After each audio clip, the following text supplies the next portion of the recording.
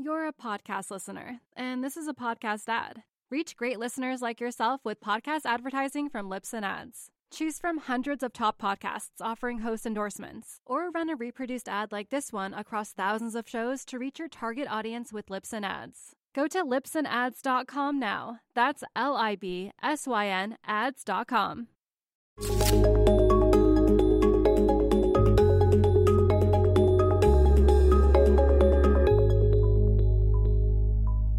Hello, everyone. Welcome to Real Vision Live. For Real Vision, I'm Max Sweethy. I'm joined today by Warren Irwin, founder and CIO of Rosso Asset Management, a fund based out of Canada that focuses on natural resources investing. Warren's regularly on the list of top performing hedge funds, and he came very highly recommended as somebody who we should talk to this week about the precious metals mining space. Warren, thanks so much for joining us. Oh, thanks for having me, Max. Well, we got to have a sort of pre-interview conversation talking about mining and miners in general, and I thought your perspective was really refreshing as somebody who recognizes the benefits of investing in precious metals miners, but as well recognize that there are a lot of pitfalls, and the same sorts of things that plague finance and companies in general are rampant in the precious metals mining space. So we're going to be talking a little bit about the bright side and the dark side of mining. Oh, great. So maybe what we could do is, would you want a quick introduction for myself as to why some of your listeners may want to listen to me, and perhaps give them a little bit of a sense of my background, so the approach I'm taking as far as analyzing these companies. Yeah, I think that'd be a great place to start. Yeah. So just academically, I have an MBA, CFA, and I'm also have an undergraduate degree in mathematics. So I approached these initially highly quantitatively, and then after many decades of going out to visit mines, I have a lot of qualitative experience too. I'm not a geologist, so that's the approach I'm taking here. Sometimes being a geologist can sometimes be a liability in the mining sector because they're often quite optimistic about the projects they have, whereas I'm a little more ruthless and saying, well, how do I make money? How does this work for me? So I founded Rosso Asset Management in 1998, and so I've been doing it for 22 years. We're a top-ranked hedge fund. We've averaged about double the index return each and every year for the past 22 years. And even right now, that's still the case even right now, despite being at the bottom of the metals market.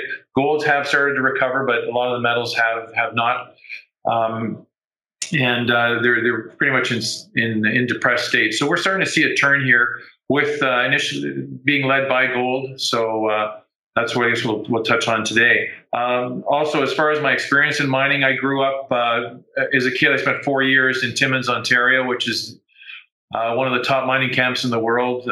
Tens and tens of millions of ounces of gold have been mined there. And I was on my first mining trip as a 5-year-old in 1969. And as a kid, I listened to all the legends about all the money, millions and millions that were made by, Mr. Hollinger, Noah Timmins, and all the crowd in Timmins in the early years who were making fortunes on gold discovery. And very, very exciting. You'd have guys, really exciting times back in Timmins in those days.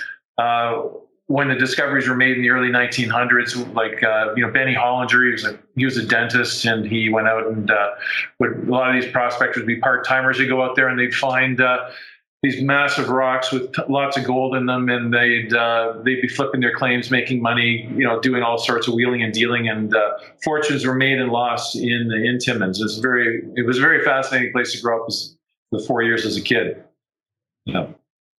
Yeah, so I think that is also something we're going to touch on, is the way that the excitement around the space can pull people in, and not everybody who it pulls in is always the type of person you're going to want to be doing business with. But it really is in these sorts of times when the sector is turning and bullish narratives are starting to take place that you actually kind of paradoxically want to be more cautious than when things are going downhill. Yeah, we're starting to get a little bit of froth, just starting to build. I've been involved in a number of cycles. Some of them have been extraordinarily frothy with crazy, crazy things happening in them. For instance, the one in the 1990s I was involved in, and I made a pile of money. Every single junior with a lying CEO and a property and a listing had 100 million market cap, which is that's a pretty big number 20 years ago, or over 20 years ago. So it got really, really frothy back then. Those were in the days of a number of your listeners may have heard of Bre-X, and Bre-X was one of the biggest mining scams. It got to a market cap of $5.6 billion, and it ended up being a complete and total fraud, and of course went to zero. So that was one in which I was trading, and I made many millions of dollars trading it. And part of the reason was I managed to find it was a scam before it blew up. So that was probably the hottest gold market that I've lived through. Although in the early 90s, when I was too young to really be investing, I hear stories from my friends' fathers about how in 1981, when gold hit $800 an ounce, the Vancouver Penny Stock Exchange was no longer a penny stock exchange, because every single junior, instead of trading in pennies, it was trading over $1. So that was a pretty frothy time too, where you had gold go from a few $100 to 800, and of course it collapsed back to the 200-300 range in the 90s again, and now it's testing, creating new highs here at these levels around the $2,000 level. So it's been an interesting run in the gold market for sure over my career. Well, I think we should start to focus more on the current market, a little bit on your view on precious metals in general. We can get into the mining space, and then we can start to talk about some of the things from a fundamental perspective that you like to see from a junior miner, and then we can close on the things that you kind of want to keep at arm's reach. Okay, well, where I am right now, I'm not a raw gold market bull like a lot of people are, and many people are aware, the thesis is the U.S. government's printing money like crazy, and hence, gold's one of the few places, or it is a good place to put your money to shield yourself from that. And in the gold mining sector, where I focus is in the junior mining sector. So I stay away from the Barricks and Newmonts and things like that. And so I have a slightly different view than some people that are stepping into that area of the market. We heard over the weekend you had Berkshire Hathaway stepped in and bought some Barrick, and you're hearing various other players like Bridgewater stepping in and increasing their exposure to gold. So some of the big guys are coming in. Now, I've been through a few of these cycles, and I'll talk to them as they relate to the junior golds. And the junior gold is where you really get the massive juice. This is where fortunes are made in a good gold market with the juniors. The concern I have right now is typically gold is purchased by central banks, and Indians from India are big consumers of gold.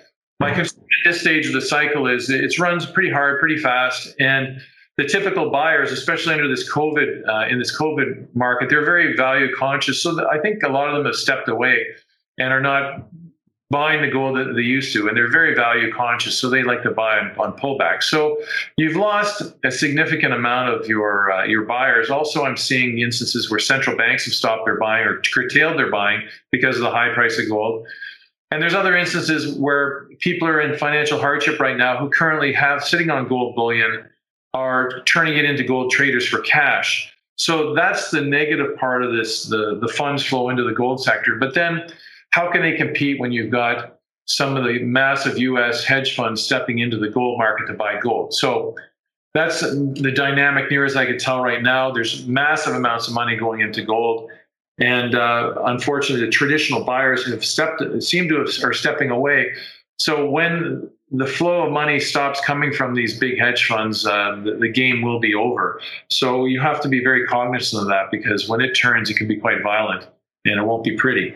Now, specifically related to trading the gold market as it relates to juniors, this is the interesting thing, and nobody ever points this out, and that's why I'm about to do it.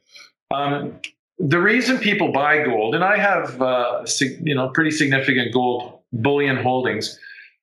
The reason people buy gold is because you can't print it. It takes a lot of effort to find it, mine it, refine it, and so it's not as easy to print as U.S. dollars are. So that changes a little bit when you look at the junior gold sector, because if there's one group that is at least as good with the printing presses as the Federal Reserve, it's the junior gold miners. And you're seeing it right now. I'm getting my phone's ringing off the hook with junior gold miners raising money, and they were issuing tons and tons of junior gold paper. So in the last cycle, I personally believe the last gold cycle, which took place in the early 2000s, and they hit, I think the high was around the $1,900 level. That was the junior miners did not perform quite as well as I had hoped, in part because there were so many small investment dealers bringing so many juniors to market, flooding the market with junior gold paper. So it was very, very difficult for these stocks to run because they just kept, the printing presses of these junior gold shares were just going like crazy. So that was a bit of a problem. And as a result, they didn't appreciate as much as they could. So those are some of the things you need to worry about in the junior gold market, not necessarily with the majors when you're investing in a Newmont or a Barrick, that type of thing. Why do they issue equity instead of taking on debt? Well, as you know, these juniors, usually what they generally have is they have a management team, they have a property, and they have some explorers, like as in geologists who go out there. So they're generally junior exploration. So they're exploring for gold. So they're not in production, not generating cash flow. So these are the ones. Now, at this point, I guess your listeners are wondering, well, why would you ever be dumb enough to invest in junior golds? And over the past 22 years, we've made about half our profits investing in gold juniors, and we've made some significant amount of money in them. For instance, I remember one gold company, it set the record for the amount of money we made in the name. We made 37 times our money on the name. And those are pretty significant numbers. And when I remember, like in investing, if you make 37 times your money, you really don't need to start with a lot of money to begin with to make an absolute fortune. So over the years, some of the names we've been involved in have been like Aurelian. We owned about 5 or 6% of Aurelian. We sold that to Kinross, probably about 10 years ago, or a little over 10 years ago, for about $1.3 billion. I was involved in Gold Eagle, again, owned 5 or 6% of it. We sold it to Goldcorp for $1.3 billion. I owned a significant chunk of Virginia Gold Mines. We sold that to again Goldcorp. I think it was $600 million, and then we sold the royalty to Cisco Gold Royalties at a later date. I forget the price on that because I long since sold my shares. I was also involved in a big silver discovery in Argentina called Aquiline. We found the Navidad silver discovery. I think it's probably one of the biggest undeveloped silver mines in the world. We sold that about 10 years ago. Of course, today it's still not in production because it's in Argentina. It's a tough place to work. I'm involved in names, more household names like Osisko. Osisko built the Malartic mine in Canada. So it's been very, very lucrative for us. We've made a ton of money, but there are quite a number of pitfalls in the junior gold mining sector. And it goes way back even to the days of Mark Twain when he said, "What's the definition of a gold mine? It's a hole in the ground with a liar on top." So there's a lot of shenanigans in the sector, so you need to be very, very careful. But the amount of the rewards you can make can be fabulous. So that's why it's high risk, high reward, and that's why people like the sector. And for retail investors who love a bit of adrenaline and some gambling, it's a fascinating and interesting market that they could make a bunch of money in if they're careful with their money and who they back. Well, I think that's a pretty strong case for why one might want to invest in junior miners. I guess the next question would be, what do you look for in a junior miner? How do you separate the wheat from the chaff? Yeah, I could get into the boring stuff like, solid management team, proven track record, they're in a good jurisdiction, all that type of stuff. And that's a canned answer. But life in the junior market is not always that easy. And in some of the wacky names I've made money on, sometimes I've actually had to plug my nose and make an investment because I love the property, I love the jurisdiction, the geo is top notch, but the CEO was a complete loser, scam artist, and a promoter. So you're always trading off. Or the other one is you've got a great management team, a great property, but oh man, it's in Argentina, and I'm going, Okay, it's in Argentina. Well, what province in Argentina is it? Is it one that begins with an S or not? And that's the rule of thumb in Argentina. If it begins with an S, you have a chance of making money. If it doesn't, they're generally anti-mining. So, and then I've been involved in mining deals in a number of places like Colombia and Ecuador, and I've looked at deals back in the day in Venezuela. I've invested in Guyana, Suriname, Brazil, Chile, you name it, Peru. I've been all around South America and in Africa too, even in West Africa. South Africa, the DRC, there's some tremendous copper projects there in the DRC. South Africa, there's some great platinum situations. So I've been all around Africa. So there's some really dodgy jurisdictions, and I've also obviously invested in Canada and the U.S. from time to time, and more so in Canada than the U.S. But so it's not exactly an exact science where you can actually go to your textbook and get a bunch of ratios and choose the correct one to invest in. But in preparation for this call, what I did do is I put together a reasonably entertaining list of 35 things to look out for of companies you really don't want to be investing in. And over the years, and we're talking, many decades of investing in the junior gold sector, there are a number of things I've seen, and I think by going through them, you might get a sense of some of the things and some of the shenanigans that happens in the junior gold market, and things to look out for when it gets frothy. And the frothiest gold market I was involved in was the one in the mid to late 90s, and that was around the whole Bre-X situation. And if you're not familiar with Bre-X Minerals, you really need to read an article I wrote probably about, I think it was 2017, I wrote it. It's about 4 pages long, super short, of my experience with Bre-X. And I was in my early 30s, had virtually no money, but I managed to make $3.5 million on it, and it was this total complete scam. And I explained how I was a believer initially, and how it became clear that was indeed a scam. And it shows you a number of things that can happen in the mining sector. And the regulators have tried their best to regulate out scams like that, but trust me, they're still going to happen. So if you Google my name, Warren Irwin, and then Bre-X, you will probably find it. I think it's sitting on CEO.ca somewhere, and it's a 4-pager, and I think you'll find it very entertaining and well worth your time. So on that, so there's some great things that are written down here about that I hope you find reasonably humorous. So things I look for to stay away from when I do research on a junior gold miner, I look at I stay away from companies that spend heavily on promotion. So basically, they take your money, instead of taking your money and putting it in the ground, looking for gold, they spend it promoting the company. And that's never a good sign.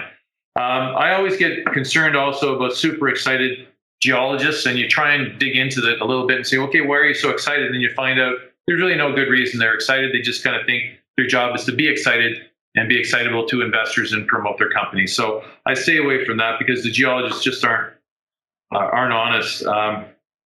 Again, some geologists just believe it's their job to be excited. I prefer the geologists. They'll tell you the pros and cons and give you a sense of the risk. We're looking at guys. Another big warning sign when I'm at a mining conference is the guys that hire, booth babes, and that's an old school thing where basically they hire very attractive women to attract men to their booth, and they when you dig into it with them, they really are not that knowledgeable. They may have just been hired a few days ago and really don't know much about it. So that's a sign that you'd probably stay away from that company, because no serious mining company, junior, that I'm aware of really does that. And that's that's one of the top signs, I think, that you're dealing with a scam artist who's just promoting a bunch of baloney. I've seen instances here where the CEO has had I remember looking at the CFO compensation of one junior miner, and it was $800,000, which is a big number for a small junior that doesn't have a lot of money. And it turned out the CEO was having an affair with the married CFO CEO was having an affair with the married CFO, and somehow she managed to make $800,000 a year. So that was another warning sign. That company went to zero. It was a total scam. Constantly promoting the same project year after year. You'll see this in this mining cycle. There'll be a number of projects that were promoted last cycle and it didn't work out last cycle. They may have been promoted even the previous cycle. They didn't. So they're kind of retread projects. You have to be very careful with them. Look for things like family members on the payroll, family members on the board, big directors' fees. Big things are about to happen that never ever really happen. They're perpetually big things about to happen. Big SG&A, big overheads. CEOs not owning a lot of the stock. No institutional investors. Vancouver used to be, it was years and years ago, there was an article out of Forbes calling it the scam capital of the world. So they've cleaned up their act quite a bit. But whenever I look at a company from Vancouver, I always spend a little bit extra due diligence on it because there still remains in Vancouver a tiny bit of the culture that was left from the really bad days of decades ago. But there are some really good companies out of Vancouver now, but just it's something I spend a little bit extra time with. I remember I have instances where CEOs own, let's say, a share in the helicopter company that the company uses, and they brag in the golf courses about all the money they're making by using their helicopter company and selling helicopter time to the company that they run. And it's a way in which they strip money out of the company. They also strip money out of the company through. I know one instance here in British Columbia where the CEO would actually rent pickup trucks by the hour to his junior mining company. He also was renting for $400 a day an ambulance to the junior mining company because everybody needs an ambulance on site just to be safe. Well, he was renting it for $400 a day, and it was basically a pickup truck with a cap on the back and a stretcher in the back of it. And that was viewed as being an ambulance. There's also, management has been known to take, kickbacks on drilling contracts. When you're drilling for ore, they'll insist on the drilling company kicking them back some money.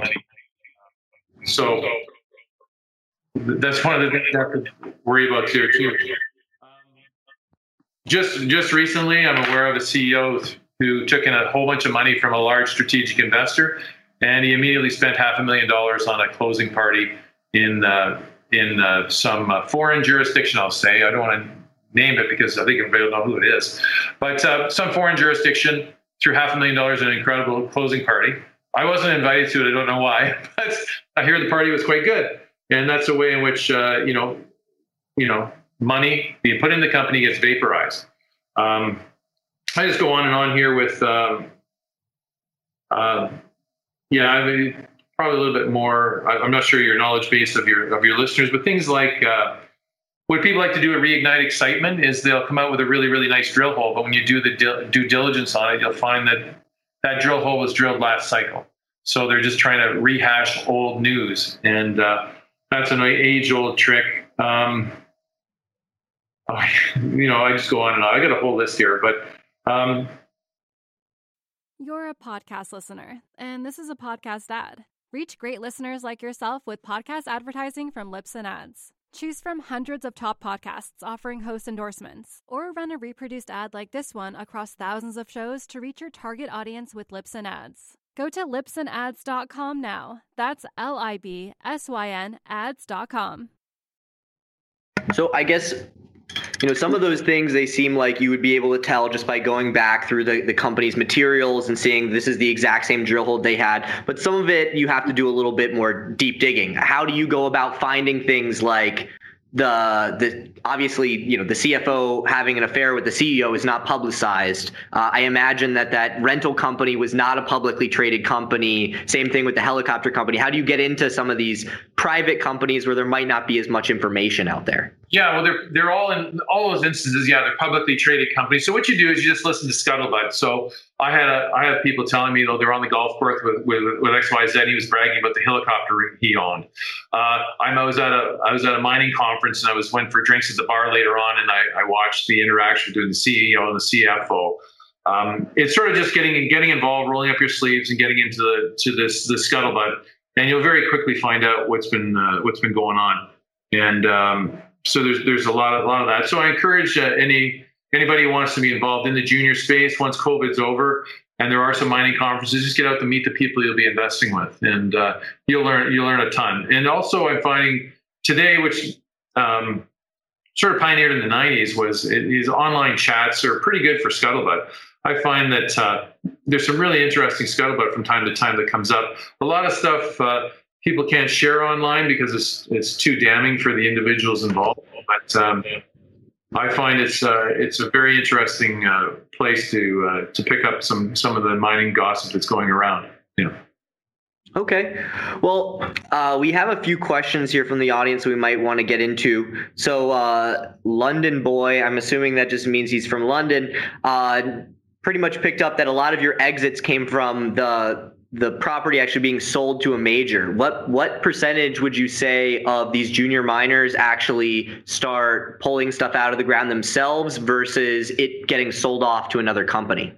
Well, that is an outstanding question, almost something I would have planted, actually. But it's an outstanding question. And here's the approach I take to it. I only invest in junior mining companies that I believe will have a discovery of the caliber that a major mining company would want to buy. And if anywhere during the process I find that, well, this is going to be a nice little discovery, it's going to be too small, I exit it before that happens. And I generally don't invest in companies which I know right from the beginning are not going to be world-class discoveries. So yes, it is correct. I specifically cater to big deposits that I would put into production or I would want to buy if I was a major.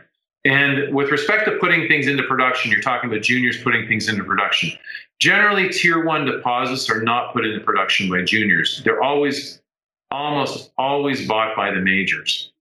So when you hear the stories about, oh, we've got a great deposit, we're going to put it into production, I generally run away from that because junior mining companies who just recently made a discovery generally don't have the skill set to put something into production.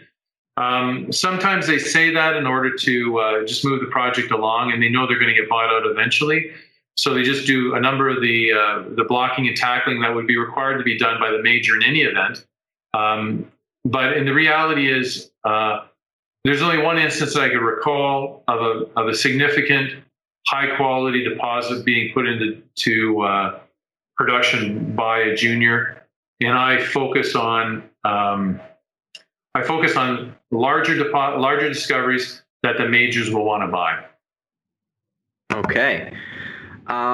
Let's see. We have a specific question about a company that recently has had some bad press. Do you have any thoughts on NovaGold, or are you at all plugged into some of the bad press around their accounting that has come out? No, I'm not involved in NovaGold. It's been something I've watched for the last 15, 20 years, but I have not been following it that closely. No. Okay. And then I guess just more generally, you and I in our conversation before, you said you're not the type of guy who knows everything about every name in the space. You have a very concentrated portfolio and a couple of names that you know really well. One, I think it would be great to get some of those names for the audience, why you like them, and then just talking a little bit more generally about why you think having a concentrated approach with a couple of names that you know really well is the right way to go. Yeah. So over the past 22 years, part of the reason we've been successful is we focused on less than 20 names, usually 15 to 20. And then even within that, we usually have a core holdings somewhere around, the 5 to 10 names. So when investing with juniors, sometimes you need to just seed them reasonably early. You've got a good team, a good project, and you seed them and you watch what they do with that money. And then over time, it's kind of like you're a farmer. You plant the seeds, and then as you watch the companies grow, there's a couple you'll weed out, and then by the time they get a little bit more mature, you'll have higher quality names. So there is a planting and weeding process that I go through. Not unlike a farmer. Farming, you've got to basically start in the earlier stages and work through with management team, and then along the ways you'll call some of them as they don't deliver up to expectations, or they start doing things that you're not in agreement with.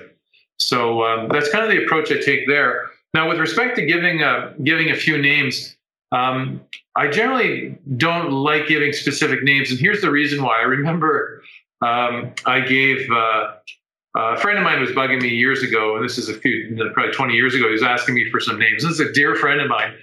She goes, Warren, give me some names. You're really good at this picking gold juniors. And I said, well, I'll give you 2 names. And of course, one went to 0 and one went up about 20 times. I think it was 20. About 20 times the other one went up. So of course, my friend didn't buy half and half. He invested. He chose one, and that was the one that went to zero. So therein lies the issue with giving names on the junior gold market. Is a significant number of them don't pan out as expected, and so in the earlier stage ones, I don't generally like giving out names. And as far as the later stage ones, I don't have a ton of later stage golds in my portfolio right now. Probably the latest stage one I have is I own some Cornerstone Resources. They own a share of the Cascabel copper gold discovery in Ecuador. They have about, within that copper discovery, it's about 22 million ounces of gold.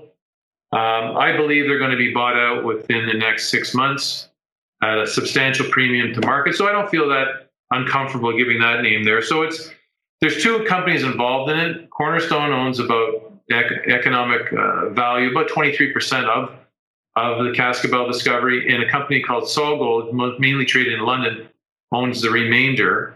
SolGold's a little bit more liquid. Cornerstone's considerably less liquid. So your investors could take a peek at it. I think they'll find that it's pretty unique situation. Other shareholders involved in it are BHP, largest mining company in the world, and Newcrest, one of the top gold mining companies in the world. So I'm there.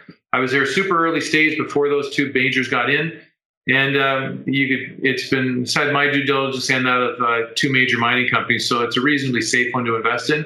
22 million ounces of gold, 4 billion tons of copper ore. You're also going to be able to play the copper play too. So copper's probably going to do well too. So along that line of majors taking stakes in companies, is that anything that you look at specifically? Like we just had all the people saying, Warren Buffett just bought this company, and I'm sure that there are people who went out and bought Barrick Gold because Warren bought it. Do you pay attention at all to what the majors are buying into, what they take stakes in, and if so, are there any majors in particular that you think have good decision makers? Yeah, it's majors, when you look at their track record, they make a lot of mistakes when they're buying gold properties, and I could go on and on with those mistakes. So generally, the place I like to be is I like to be the one selling to the majors, and I try and get in way before the majors, and I'm small enough, nimble enough, and I have the contacts. And I'm aggressive enough that I get in way before the majors do. And along those lines, I'll give you an example. When we sold Aquiline, which was the Navidad silver discovery in Argentina, we sold it to Pan American Silver maybe a decade ago. It's still not in production today. And Pan American's a very smart silver company. And despite them being smart and accomplished and having operations in Argentina, they were still unable to get the project green lighted. Also, I've sold some projects to majors who really have not had the full the deposit come to their expectations. So they've possibly paid too much. So that's so the majors occasionally they get a little trigger happy. Generally, in a boom gold market, they're under a lot of pressure from their investors for growth, and they'll make acquisitions that are at times foolish. So that's something you need to be aware of. And then, of course, in the downturns of the mining market, the investors are on their case saying, well, you need to focus on your core competencies, divest, focus on your key properties, work at cost reduction, that sort of thing. So it's a cycle I've seen many times. And I think the cycle we're going into now is we'll see the majors through, with guys like Buffett's, Berkshire Hathaway, and other major funds in the U.S. buying these major gold companies. They'll eventually, their price will go up. They'll have a good currency, and then they'll start making acquisitions. And they'll be under pressure to make acquisitions. Not all of them will work out. Some of them may, but we're going to probably see here an acquisition cycle start happening over the next few years if this gold market continues. So do you think that creates opportunity to maybe be a little bit riskier as that pressure is going to ramp up from the majors if you can get into some of these junior mines? That's a great question. Yeah, that's exactly what some people try and do in these gold sectors. What they'll do is as the cycle gets stronger, they'll increase their risk profile. So they'll go from the majors, mid-tiers, then to the juniors. And as it gets hotter, you'll go down the food chain a bit, because when in a robust gold market, being invested in a junior is not as risky as it is on the other side of a bull market, because the majority of juniors have very little in the way of assets. They have a lot in the way of dreams during a good gold market. But when you look at it, I've been through enough junior gold market bears, and I've watched so many of them wiped out. You don't want to be owning junior gold stocks at the end of the cycle, no matter how much value you think is in there. One little trick I'll share with your investors, we're a few years away from this, hopefully, but at the end of a gold cycle, what often happens is the junior golds get smoked pretty hard. And you'll have a junior with $5 million in cash, and it'll have a market cap of around $2.5 million. And people will say, well, Warren, you got to get out there and buy this company because they got $5 million in cash and it's trading at $2.5 million market cap. The problem with that, and this happened especially in the cycle of the 90s, I saw it. These promoters will hang on to that cash, and they will not put it in the ground, and they will strip that money out over time in terms of in salaries, consulting fees, or whatever, because they all know that once we're into a downturn for the junior golds, it could be 5 to 10 years before there's another upswing. So they'll hoard that cash, and they'll draw a salary, and they'll try and keep the company running. So it's not being spent on exploration, and that money within a few years will be gone. So that's a value trap, and you don't want to get suckered into that at the end of this cycle.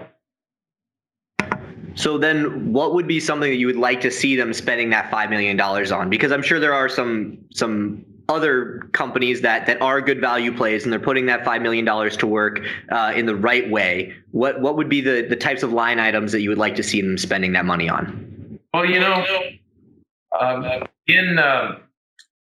that specific example was in a negative gold market. So we're just actually coming out of that, and we're moving into a good gold market. So that's, but in a bad gold market, any junior with cash should, cut salaries to the bare bone, cut all expenses to next to nothing, hoard that cash as best they can, and then keep an eye out for other juniors who actually have very, very good properties and pick those off at the near or close to the bottom of the market for next to nothing. And there's a number of instances of this. For instance, Cisco Mining, they'll tell anybody that the Canadian Malartic mine, which sold for billions upon billions of dollars, they acquired that in the downturn for $70,000.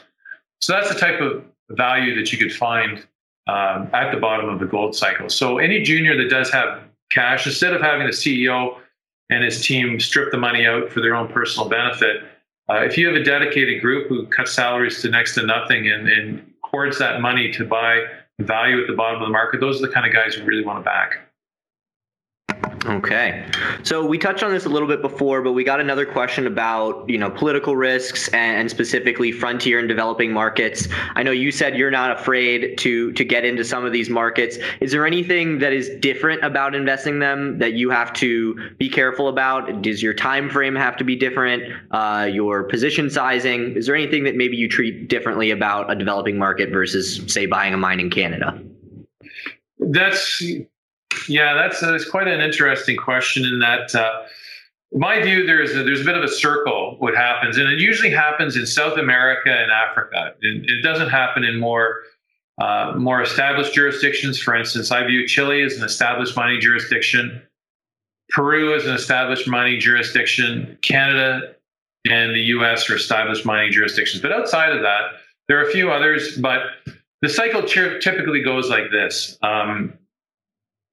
The country is not getting any exploration dollars into the company to find new mines, to build their economy, to make millions upon millions for the government and create jobs, create training.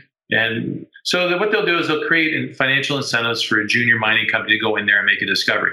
So ABC Junior Mining Company goes into, let's say, Argentina is a great country for this.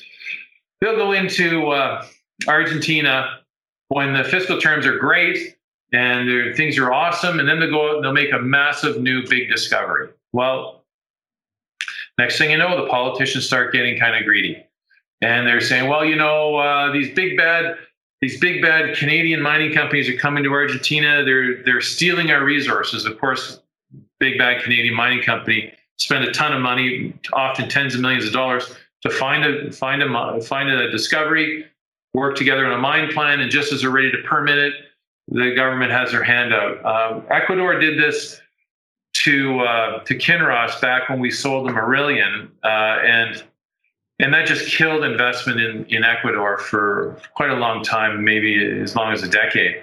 And then the politicians figured, well, maybe we shouldn't have been quite as hard on these junior miners after they found something, because they did come in here when there was a fair amount of risk. They did put their risk capital, they put a lot of hard work. They went to the jungles, and not every junior found a discovery. So we have to let them make their money, and then they'll say, well, maybe we should improve in our mining laws again. So it's a bit of a circle, and but greedy politicians after a big discovery in all countries, their attitudes change, and I've seen it happen in quite a number of them.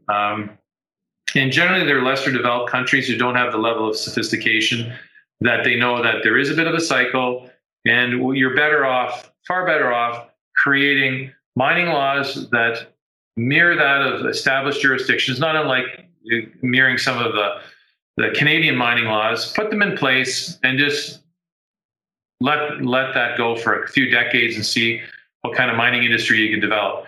Because if you just basically changing your rules, every other year you're putting in fact, Ecuador put in a windfall profits tax as soon as they knew that Aurelian was a rich gold deposit, and that just killed Aurelian and killed all investment in Ecuador for quite a number of years.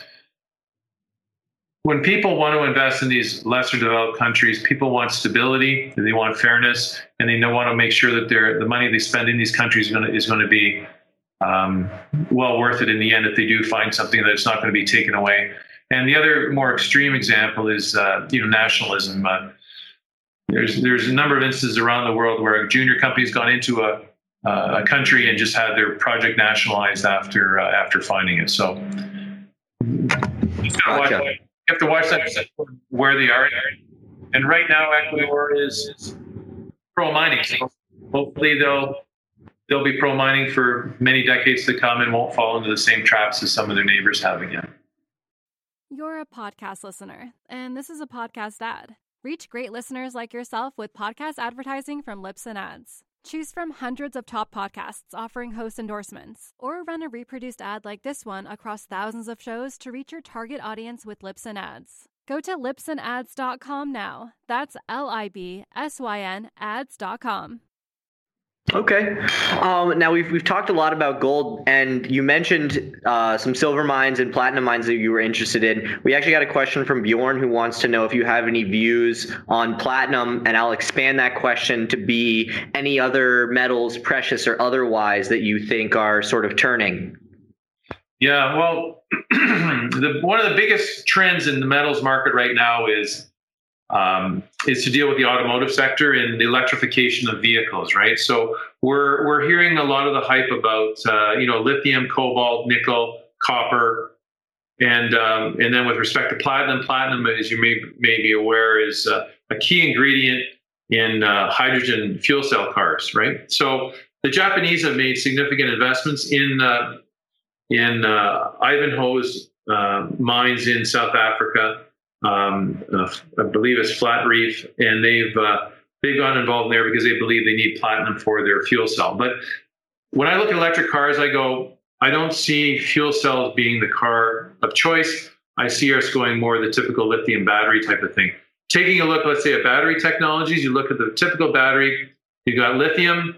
There's more lithium in the world there's no shortage of lithium at all right now. Lithium is kind of like iron ore. There's no shortage of it. The people that will make money on it are the ones with the best logistics.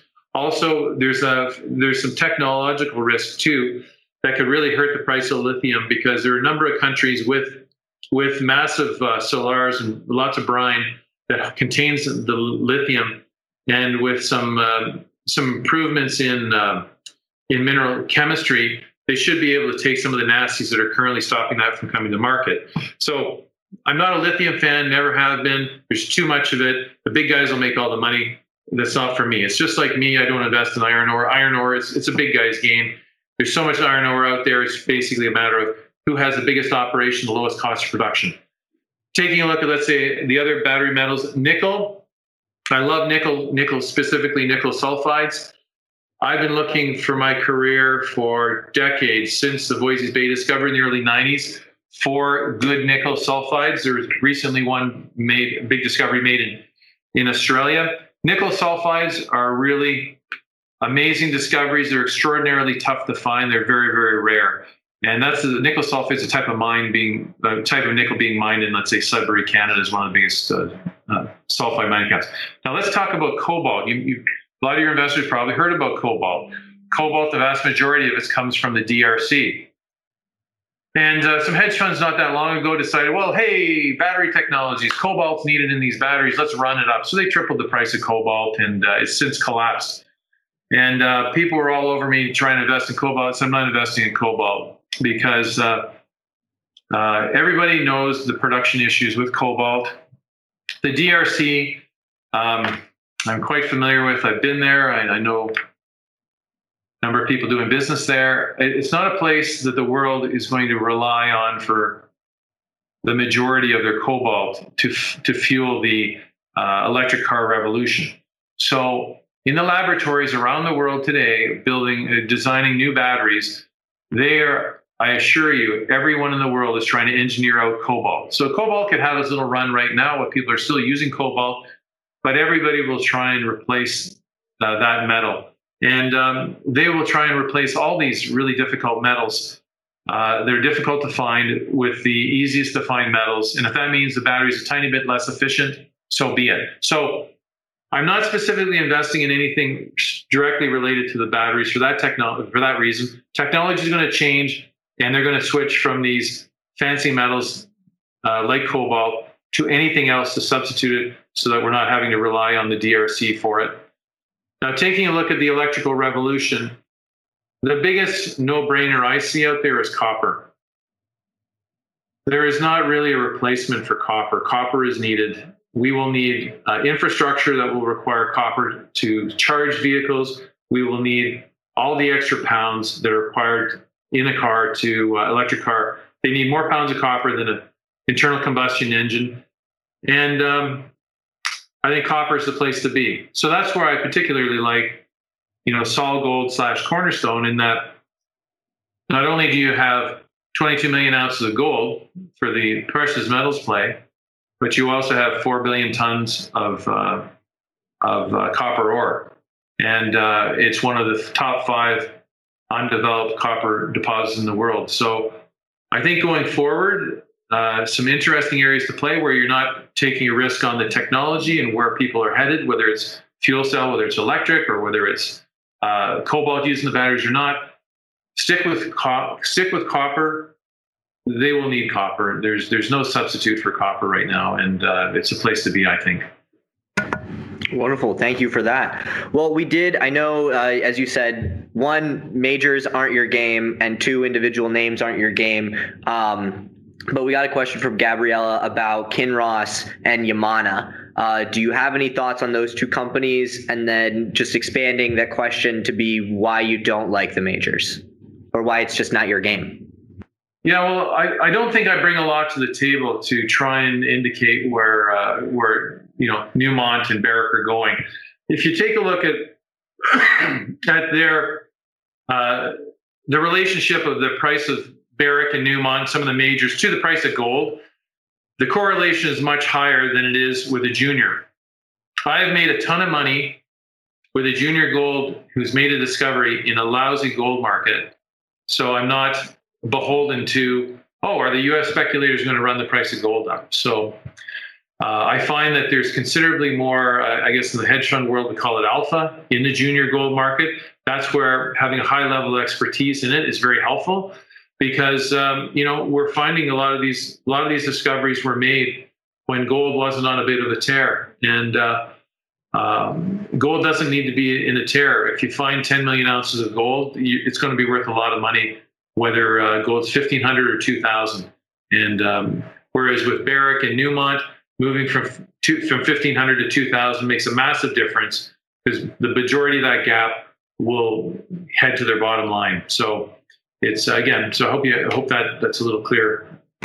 No, that's good. Also, we have a question about royalty companies versus miners. What do you think about royalty companies? Well, there's definitely been the flavor of the day for a lot of people, and they've done very, very well. People have made a lot of money on names like, the big stalwart out there is Franco-Nevada.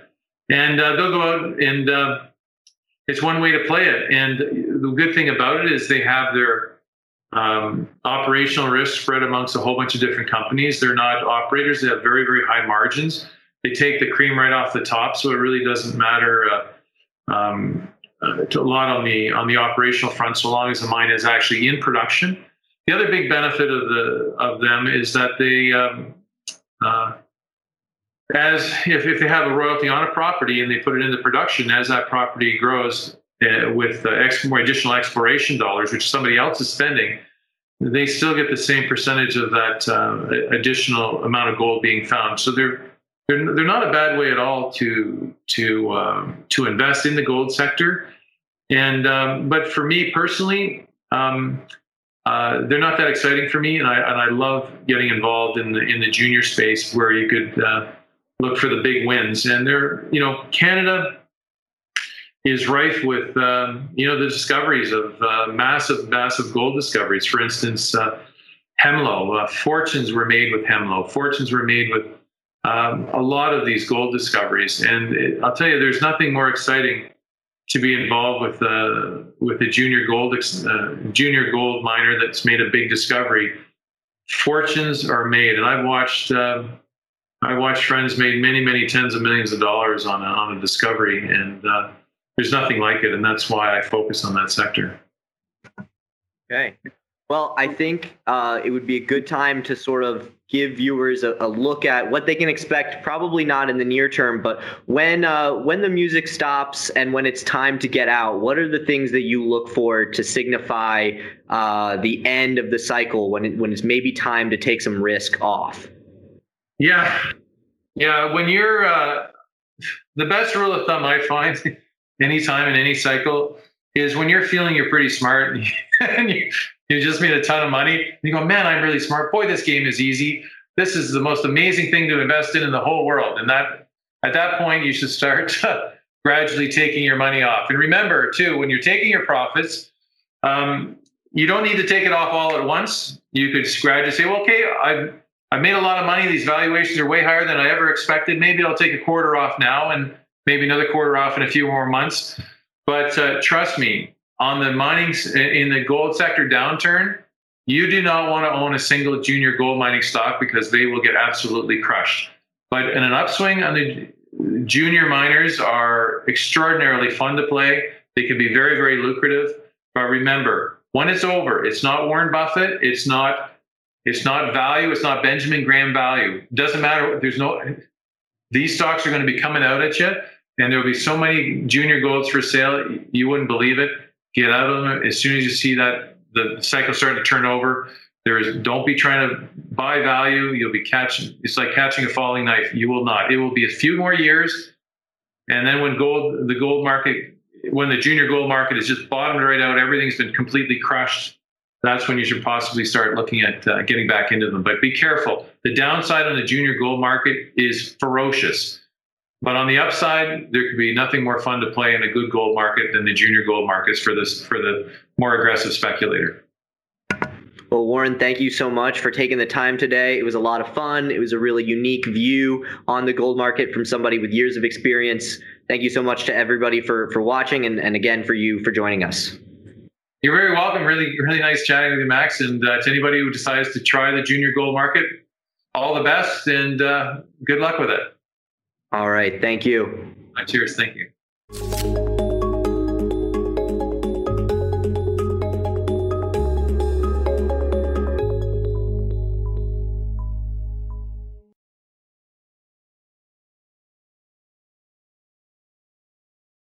You're a podcast listener, and this is a podcast ad. Reach great listeners like yourself with podcast advertising from Lips and Ads. Choose from hundreds of top podcasts offering host endorsements, or run a reproduced ad like this one across thousands of shows to reach your target audience with Libsyn Ads. Go to libsynads.com now. That's LIBSYN ads.com.